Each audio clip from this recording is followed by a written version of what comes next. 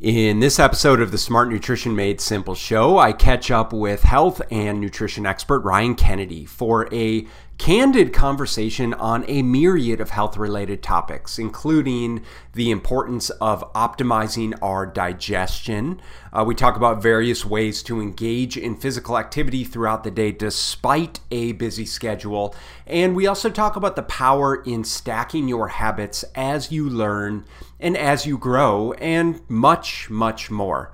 Ryan is a functional medicine practitioner. He's a traditional naturopath and a board-certified clinical nutritionist who takes a holistic approach to help his patients improve their health by utilizing results-based natural therapies.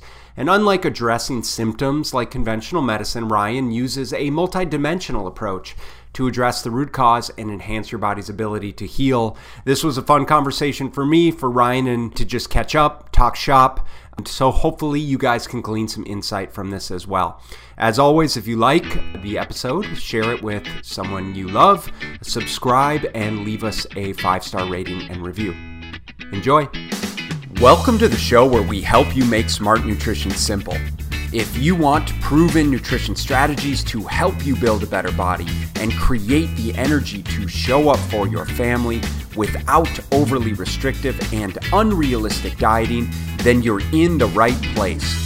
Make sure to subscribe and enjoy this episode.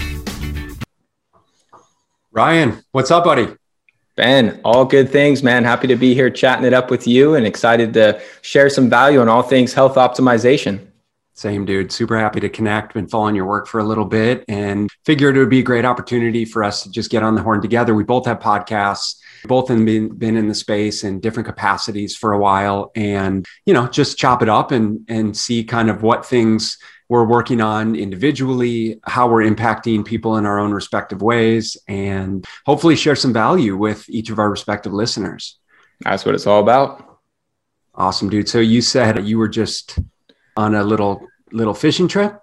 Yeah, a little boating trip out to Catalina Island off the coast here of California, something I do a couple of times a year. One of my best buds has a nice boat that we take out, and it's just a great time, man. Soaking up ample, sensible sun exposure, getting all up in the salt water, hunting for some food. It's just a blast, dude. But are you sorry, go ahead.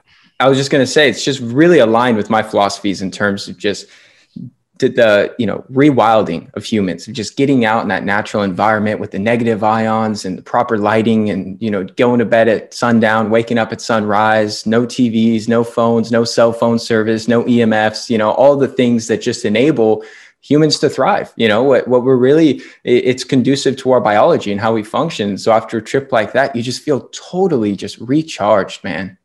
I imagine you do, but as a father of 3, living in urban Phoenix, that's something that I unfortunately don't get to experience very often. However, it's definitely something that is much needed. I grew up in Minneapolis, Minnesota, but I spent every summer in northern Minnesota and southern Canada. Like, there's this vast expanse of lakes called the Boundary Waters. It's sort of a national park. It's called the Boundary Waters, and the Quetico, which is the Canadian aspect of the Boundary Waters. And so all summer we would canoe, kind of from lake to lake, and kind of you portage. So there's little trails that connect all of these lakes. We pack all of our own food and went on a number of different camping trips. But just those opportunities are some of the best experiences that I've had in my life, when I've slept the best. And albeit I was a teen, but still something that I yearned to get back to,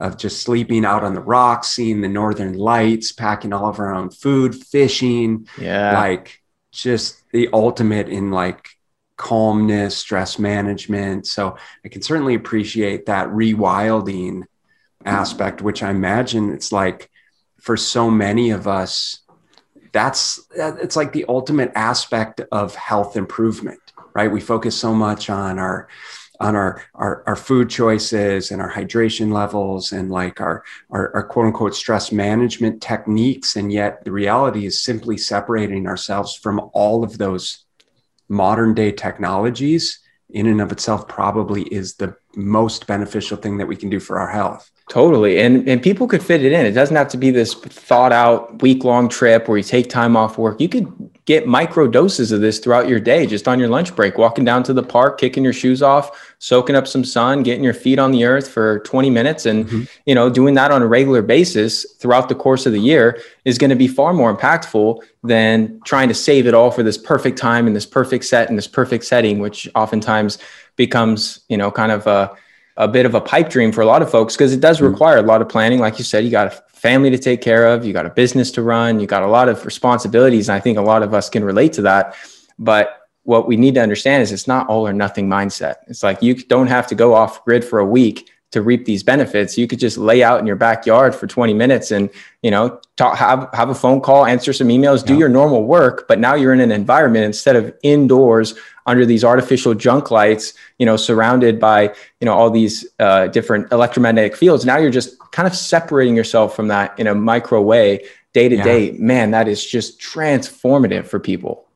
Yeah, and I can appreciate that for sure. That's funny. It's kind of a running joke with some of the clients that I have, in that, I work with a lot of like corporate guys and executive types. And so they actually do get a habit of going out on their lunch breaks, doing their phone calls outside. And I'm like, all right, dude, so you've improved your habits, like you're moving more, you're getting your steps in. I'm like, just take your shirt off as you're walking around the building, get some of that, vitamin D soaked in. Yep. And they're like, yeah, that's not going to happen at all. But, it's spot on though. It's spot on in terms of getting the sunlight on our skin, and some of those daily behaviors, truly are such a crucial aspect of improving our health. And I think that, as I alluded to previously, like we can really get like myopic on some of the quote unquote biohacks that you have to be doing, and like these expansive morning routines and all of the supplements that you need to be consuming, when in reality, it's like, no, I mean, just moving enough, getting sunlight on your skin, actually getting enough hours of quality sleep. It's not what people want to hear, but unfortunately, it really is the nature of the beast. Yeah, it's all about coming back to the essentials, man. And what I always tell people is the proper execution of the fundamentals is so rare. Everyone's looking for that magic pill, that biohacking device or gadget that's going to change everything. And it's like all these devices are just trying to mimic the benefits we get from nature. And there's a time and place for that. Like you said, you grew up near Minnesota, or, if you're on the East Coast, it's like, yeah, if you're under 4 feet of snow, you're probably not going to be getting your sensible sun exposure. So yeah, having like a red light panel or some, kind of biohacking gadgets to help mitigate some of that is absolutely better living through science, as I like to call it. But when you have the ability to just reap those benefits from Mother Nature, it not only saves you money, but it's far superior when you look at the impact it's having, because all these devices, as cool as some of them may be, they don't come close to the real thing. And that's what I tell everyone. Like, you don't need to go spend thousands of dollars on all these different gadgets. If you just get outside, immerse yourself in some fresh air, some sunlight, get grounded, and all those things just start to compound and have this really powerful impact over time and this cumulative effect. So it's really transformative for a lot of people I work with, of just saying, hey, just take your phone calls outside and get some movement in instead of sitting on your butt indoors. Like it's that simple. Have you found that these behaviors, I mean, obviously you got to start small with a lot of these things, especially for the busy parent like myself, right? And so you start small. Have you found that these behaviors basically compound over time in terms of how people start to feel when they plug them in? 100%, man. And I'm all about habit stacking. There's a lot of things you could stack together of things you're already doing. You're not carving out new time in the day. You already have this time allotted for phone calls, or this time allotted for, whatever work you have on your plate, or taking your kids here or there, playing with your, whatever it is. And so if you just start to add in different things to those current habits, now you're expanding the benefits. You're not taking up any more time. You're actually buying back time, because your energy, your focus, your productivity is just way better. So in a lot of respects, you're gaining time. And when you start to break it down like that, I always have people start slow to really help with compliance. But then as they get in their groove, they start to really develop these routines. Then you can start adding layers to it. And before you know it, it's like, yeah, you're doing 15 things in your morning routine, but it only takes 10 minutes, So once you start to really bring that efficiency component to it, complete game changer. Yeah. I think once you start to see the benefit of it, like I have a lot of guys and women, to be fair, I have a lot of clients that have found, because of all the things that we're discussing, so they found how their productivity increases when they're standing up, when they're moving, when they're on a call, and they can actually think more clearly, and their brain functions a little bit better being away from the screen.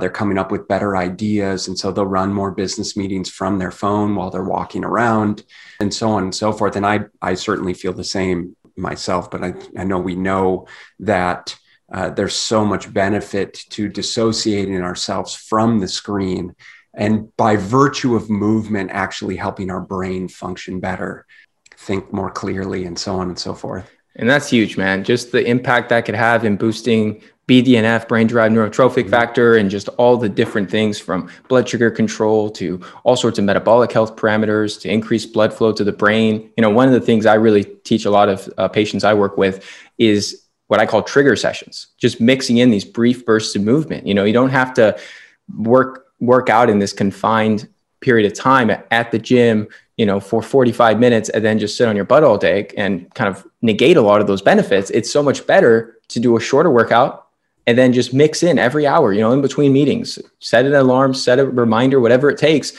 just pop off your butt, do a quick set of body weight squats, do a quick set of lunges, quick set of push-ups. You know, we're talking 60 seconds. You're not going to break a sweat. You're not going to be, you know, huffing and puffing, but that little burst of movement, that little interrupt into your sedentary time is so freaking helpful for so many people, especially if they're looking to lose weight and improve their metabolic health. I mean, that has been a complete game changer for a lot of people I work with, because, you know, it's just, it's easy. It's not that hard to just do 15 body weight squats and then just go right back to what you were doing, you know, right back to your next meeting. You know, that's something. Have you found the same thing with your clients in terms of breaking movement up, sprinkled in throughout the day versus a structured workout all at one go? Yeah, to a degree. And we do a different version of that. And I have found value in that. It's just, I've encountered a little bit more resistance to the short bursts frequently throughout the day. And that's just, you know, it is what it is. And to be fair, I'm not sure I put too much emphasis on it. But what I've started to establish with a lot of clients is, instead of this idea of we need to work out and like have this structured strength training program, like 3 days a week for 45 to 60 minutes or 4 days a week for 45 to 60 minutes, I started to realize that the value really lay in the consistency of the daily behavior. So if it's like you get up at 5 a.m. and you drink your water and you know, you head over to the gym, or you have a gym at home over the past, you know, 18 months, a lot of clients have built out their own respective home gyms. But what I found is that the compliance increased when I started giving people something to do every single day, even if it wasn't quote unquote structured strength training,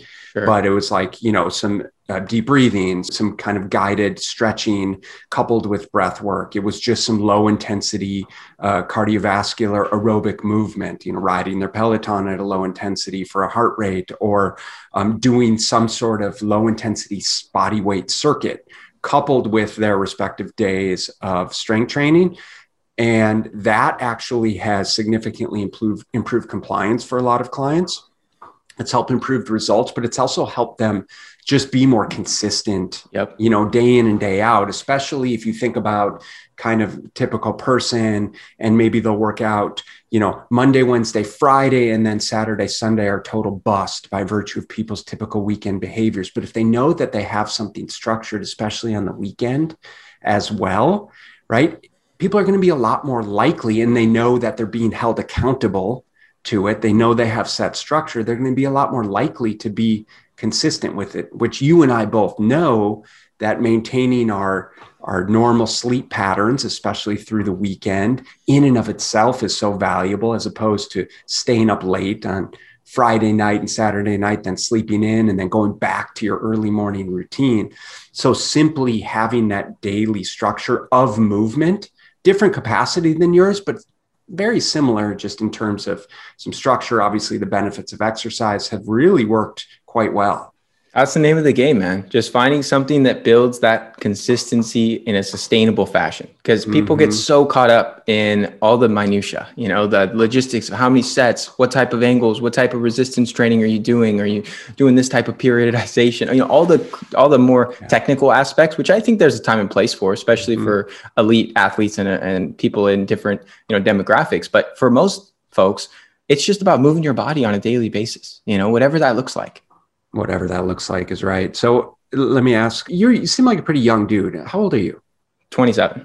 Okay. So you're a young dude. You're obviously a super smart dude. How did you get into all of this at such a young age? Bit of a tragedy. My health journey really began when I was 14. My mom was diagnosed with cancer. And at the time, didn't know really the scope of what that meant. I just remember her going through the conventional treatment model. Growing up, we were, standard family, didn't practice any type of, holistic remedies or any type of naturopathic medicine. We were just more so go to the doctor, take whatever prescriptions they gave you, trust in the medical system.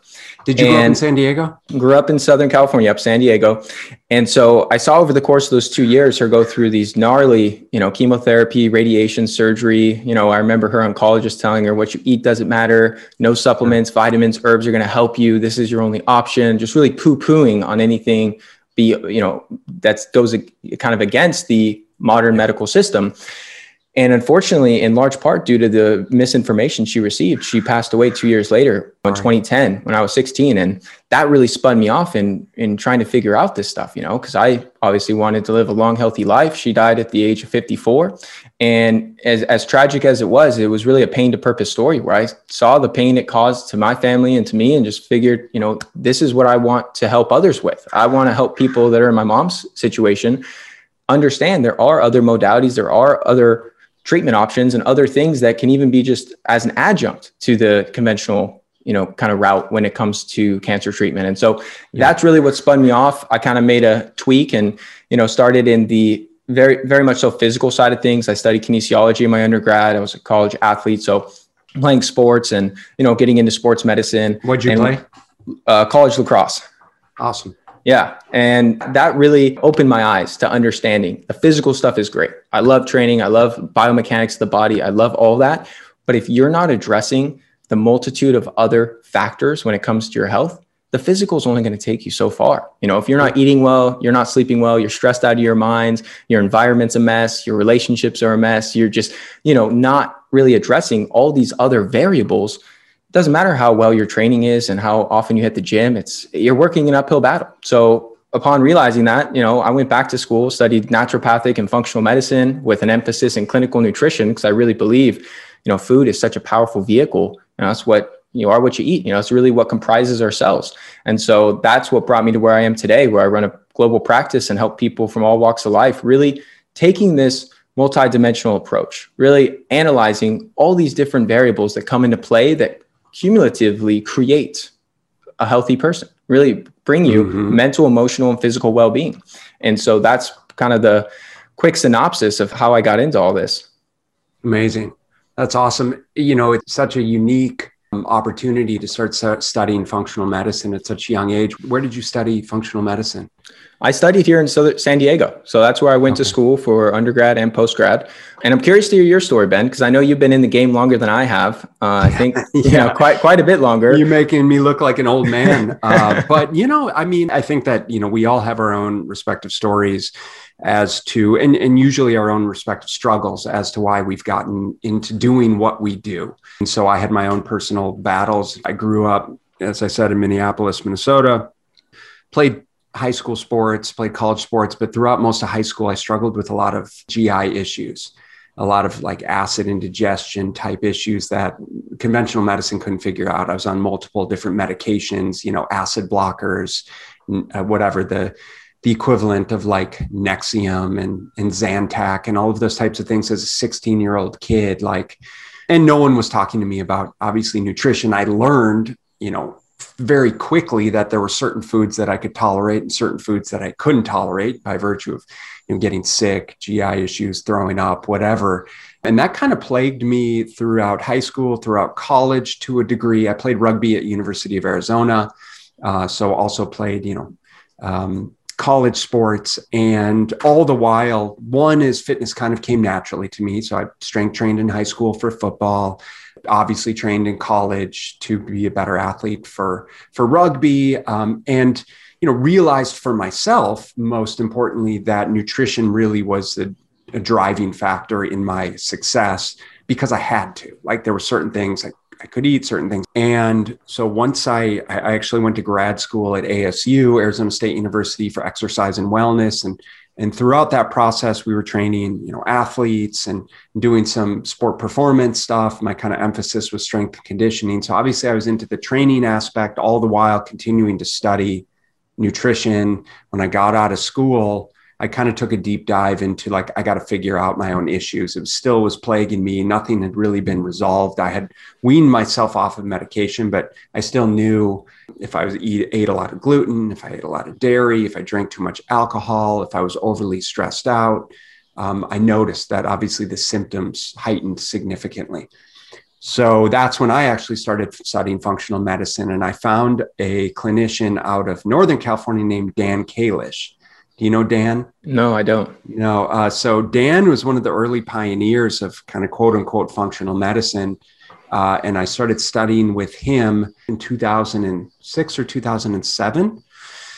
And so it was kind of early to the game there. I got a really comprehensive understanding of what exactly that means with functional medicine, doing, diagnostic testing, looking at adrenal pathways and the importance of GI system, right? And the gut microbiome and the relationship between the brain and the gut and the detoxification system and how all of the things were interrelated well beyond just what we look to in terms of food and exercise, right? And so that really gave me a really comprehensive and different and unique approach to how I was working with clients, as well as more importantly, how I was working on healing myself. And through that process, we ran some of these diagnostic tests. I realized I had a pretty nasty H. pylori infection that obviously had been plaguing me for probably 10, 12, 15 years.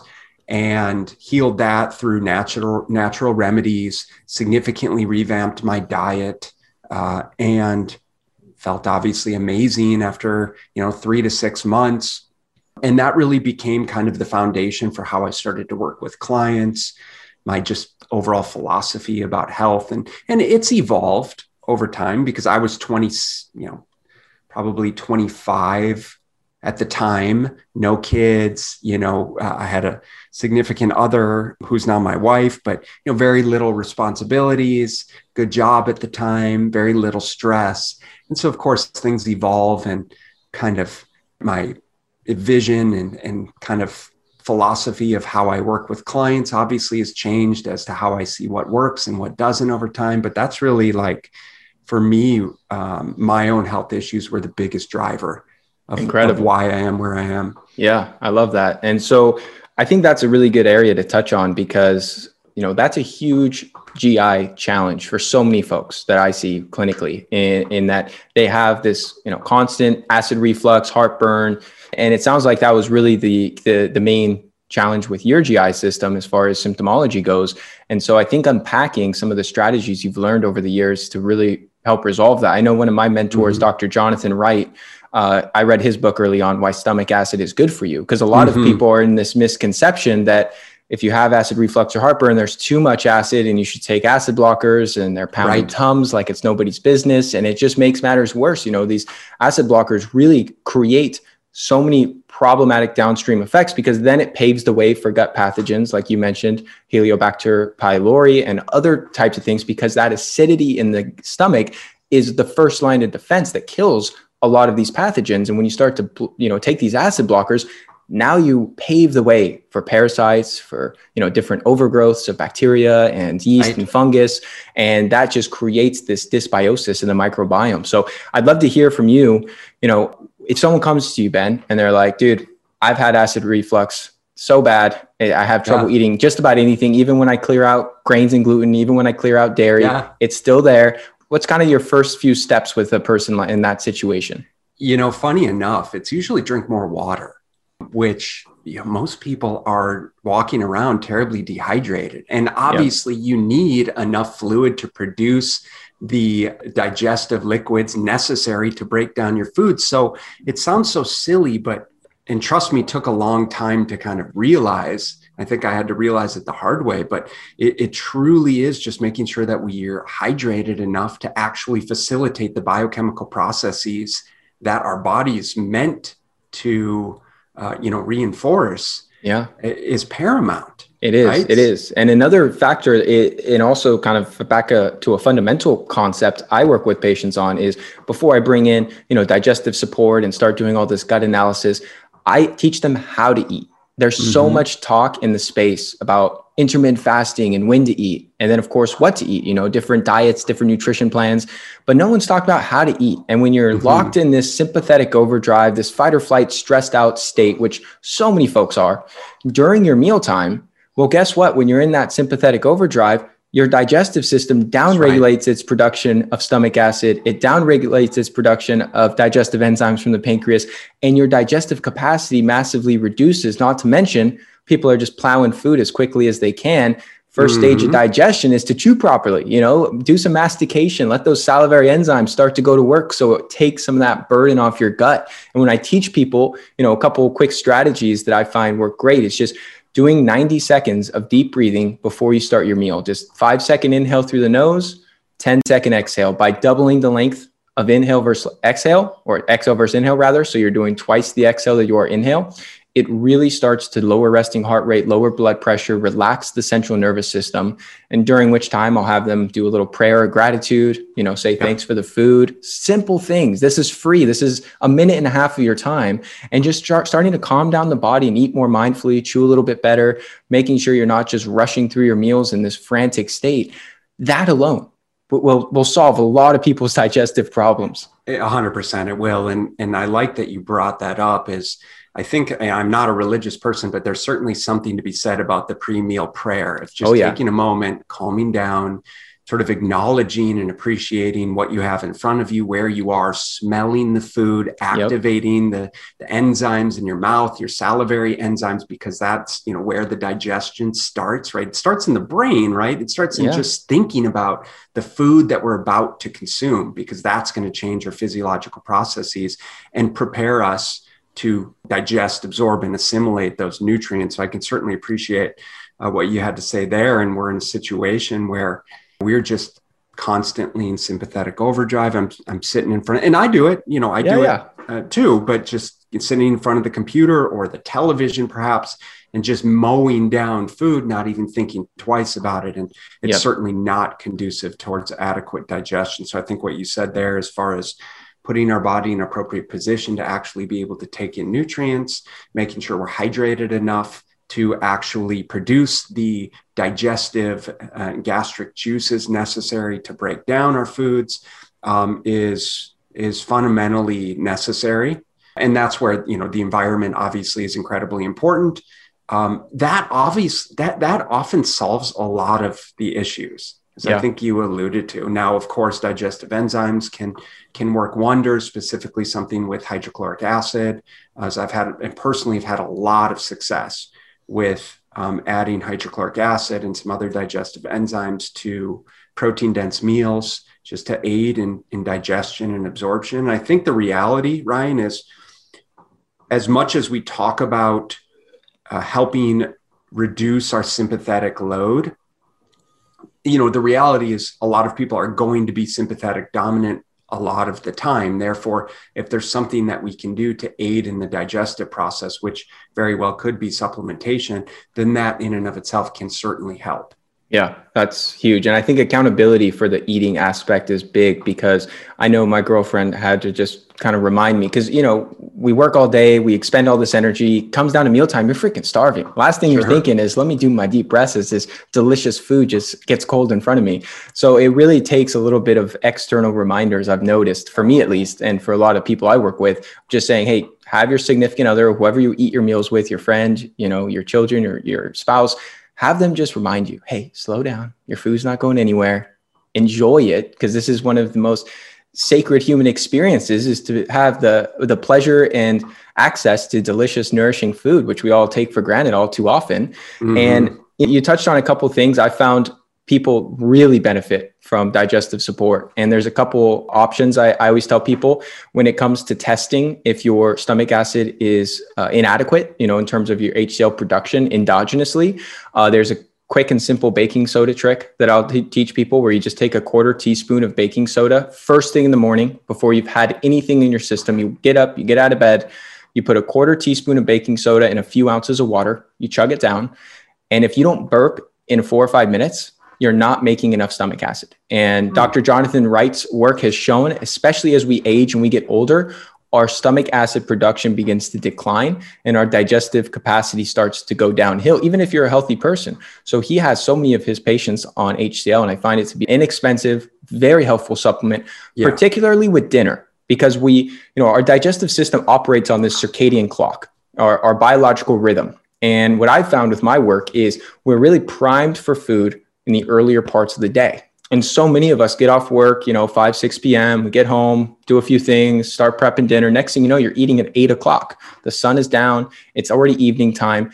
And at that point in the day, your ability to digest your food just plummets. And also your ability to handle that food in terms of your insulin sensitivity and blood sugar regulation, everything goes downhill. So all of your hormones and digestive system are really primed for food in the earlier parts of the day. So I'm a huge advocate, Ben, of early dinners. I'm like, if you could push your dinner a few hours earlier, it makes a world of difference, from everything from your sleep quality to your metabolic health and fat loss to improving your digestive system function. So many things get completely aligned and corrected when we're really eating at the right times. And we're not doing this backloaded intermittent fasting so many people fall into, where they're skipping breakfast, eating their first meal at like 1 or 2 p.m. And it's like, no, that first half of the day is when your body needs those nutrients. It's during sleep that you don't. So really front loaded intermittent fasting. I mean, I wrote about this in my book, Beyond Nutrition, a couple of years back. And when I looked into the research of, like Dr. Sachin Panda, one of the leading pioneers in circadian rhythm and intermittent fasting,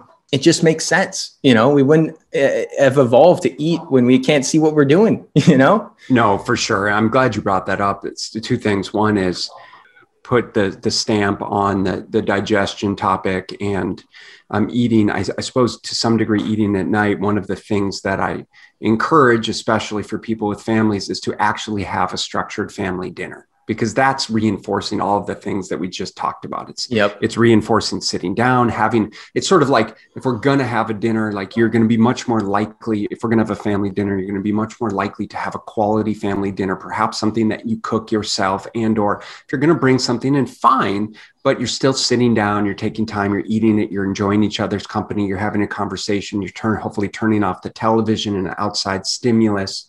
And then you're engaging, right, to the degree that you can say, and lead by example for your kids, which I'm huge on. And I work with a lot of parents. And it's like, hey, how do I get my kid to slow down when they're eating? Well, take a look in the mirror, brother. Yeah. Because the odds are pretty good you're shoveling it down, and that's where they're learning it. And so I'm a big fan of leading by example. And there's nothing better, and research is very clear on the benefits of having the family meal.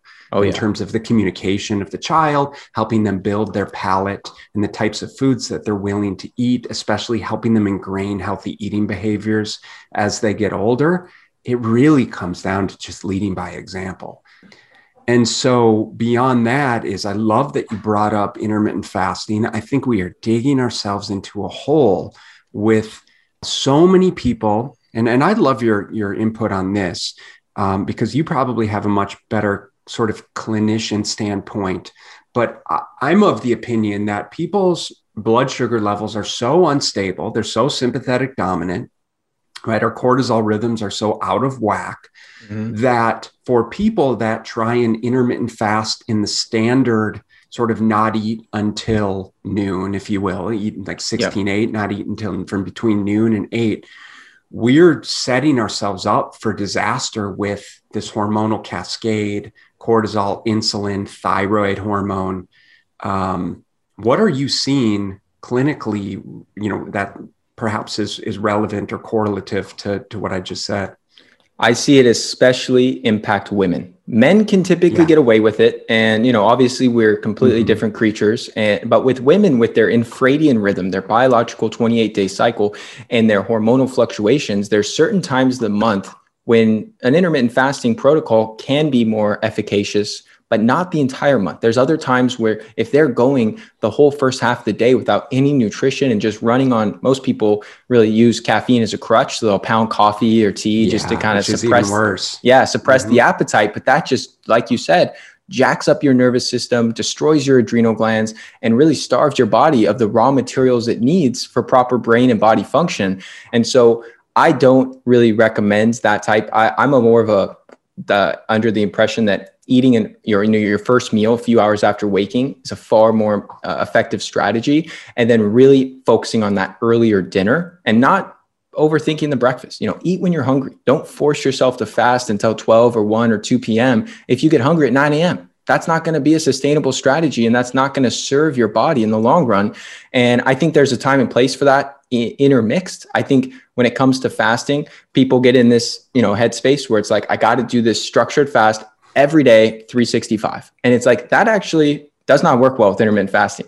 No. Variability is the key, because that's what's going to drive norepinephrine, drive human growth hormone, and really create this hormonal optimization and this adaptation in the body. So I'm okay with people doing it a couple of days a week. I think that's great, but not 7 days a week. Really having those fluctuations. And also it varies based on your training level, based on your activity. If you did a heavy set of deadlifts and just crushed this gnarly workout the day before, you should not wait till 2 p.m. to eat your first meal the next day. Like, your body is starving for nutrition. So those are also other variables to take into consideration. And I think a lot of people can do well. Let me back up a second. The reason people love that style, Ben, is because it is practical. When it comes to your schedule, people are on the move in the morning. They don't have time to prepare a healthy breakfast, or they don't think they have time. You and I would argue they absolutely have 5 minutes, and it doesn't take that long when you prepare yourself for success, but they don't think they have time.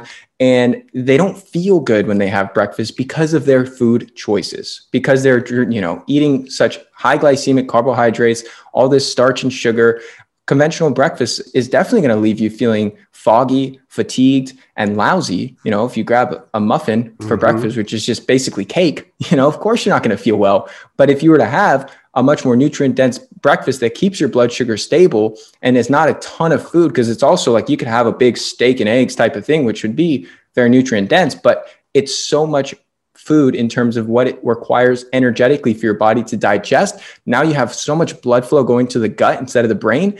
It will oftentimes leave people feeling, low energy and brain foggy as well, if they're just intaking a high volume of protein and fat. So I'm a huge fan of like a light smoothie for breakfast and sipping it slow. People drink their smoothies like they're pounding a protein shake at the gym, like shake it up and just 30 seconds, it's down. I'm like, okay, we got to slow that down. I'm all about making a nutrient dense smoothie and sipping it over the course of an hour, because then you get this slow bleed of nutrition. It doesn't overwhelm the digestive system. It doesn't leave you feeling low energy or brain fogged. It just leaves you feeling amazing. And then you have all those raw materials on board to really perform at your peak mentally, physically. It just really sets you up for success. So I'm a huge fan of that. When it comes to kind of like a good in between, where you're not having this big bacon and eggs and avocado breakfast that, some people do well with, other people, it will still weigh them down. More so having a light smoothie that is going to give you some nutrition, but not leave you, having to digest this totally, really dense, heavy meal. Yeah, for sure. I couldn't agree with that more. And I'm definitely a big fan of eating before caffeine, and especially when we're talking about both males and females, but specifically females, specifically with blood sugar regulation based on their hormonal cycles, specifically with thyroid function, basically cortisol release relative to the caffeine on a daily basis. I think it makes a lot of sense. And I've seen a lot of really positive responses with females that actually track their blood sugar, that have a hard time regulating their blood sugar, making sure that they're actually eating in the morning before they drink their caffeine, making sure they're getting enough protein and carbohydrate at their first meal to get stable blood sugar. And then they can drink more caffeine, which is going to be a lot less likely to drive up cortisol, get a glucose release, so on and so forth. Yeah, I'm glad you brought that up. And I think really what it comes down to is like, these are all like such valid things that probably people are a bit perplexed as to like all of the things that we just discussed. But I think the reality is people have to actually trial and error what works best for them and be honest with themselves about how they're actually feeling. Not because Becky in accounting is doing keto and says she feels amazing and is down 20 pounds. Well, then that's what you need to do. Instead, it's like actually trying it if that's what you want to do, actually being objective with yourself and saying, well, what are my results? And then subjectively, how am I actually feeling? How am I sleeping? Like, how is my digestion? Like, all of these factors.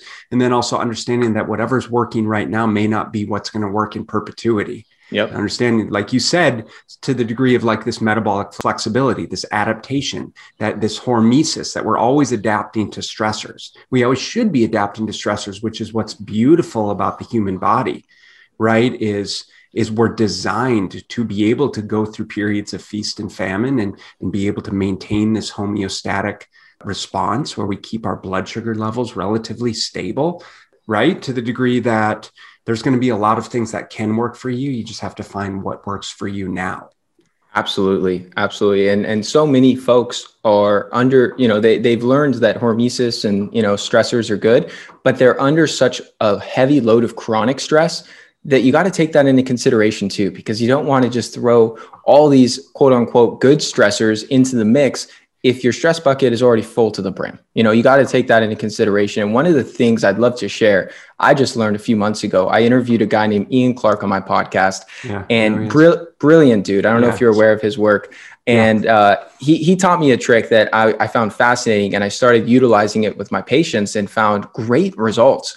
And what happens is a lot of folks get locked into sympathetic overdrive. So even if you're meditating, even if you're doing this great evening routine and trying to wind down, even if you're doing your deep breathing and all sorts of other strategies, they're still locked in sympathetic overdrive. And the reasoning of what he said is because of this. Ultimately, one, it's just such a long-term chronic stress load that it's not like 15 minutes of meditation is going to just zap you right out of it, especially if it's been years on end that you've been in this state.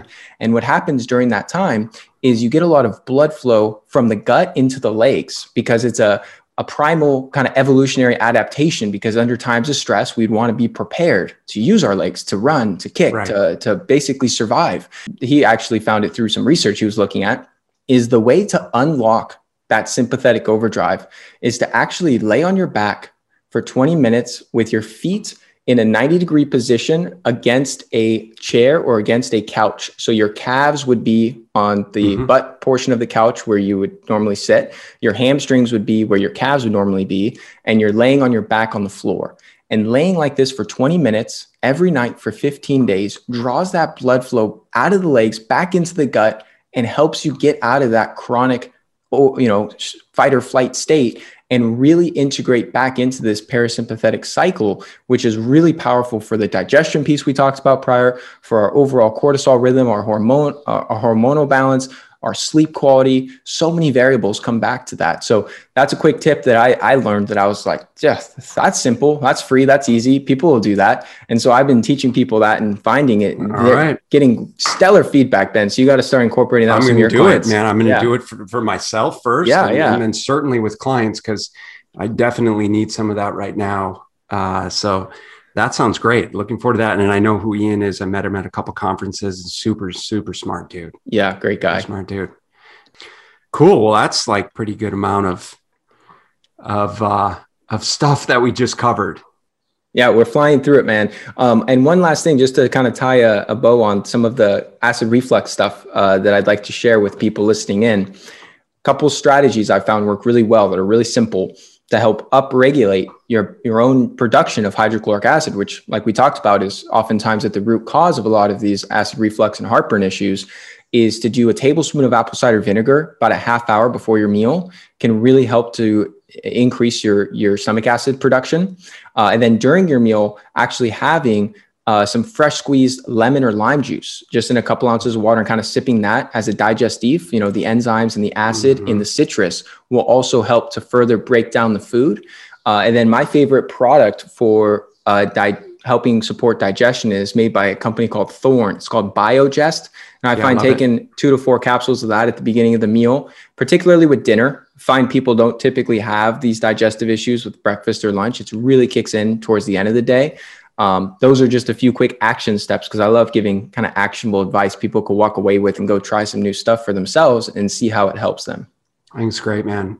Spot on. I love the BioGest. I like it specifically because, so I use the BioGest, but I use the BioGest specifically with clients that have gallbladder issues or have no gallbladder, right? Because it has ox bile in it, and we need the bile to emulsify fats. But I also like Digeszymes from Designs for Health. I don't know if you have an experience with that one as well. No, actually. It's a very similar product. Very similar. Got it. Yeah. When I'm using strictly digestive enzymes, I like one made by BioOptimizers. That's a good digestive enzyme blend. But when I want to bring in some HCl along with the bio, like you said, and it has some amylase, protease, and lipase in there, the BioGest is kind of a good shotgun formula for people that I find works better than just enzymes on their own in the majority of situations. And if you find you take the HCl capsules, for anyone listening in that tries this, you get, worse symptoms, it means that the acid is not the problem necessarily, and that you'd be better off trying just the digestive enzyme blend on its own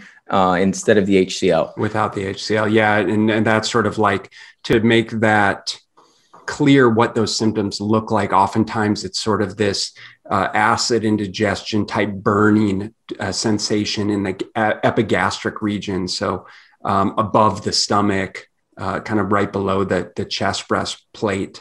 And often can be, can feel like undigested food, burping up, food, feeling like it's just not going down, and so on and so forth.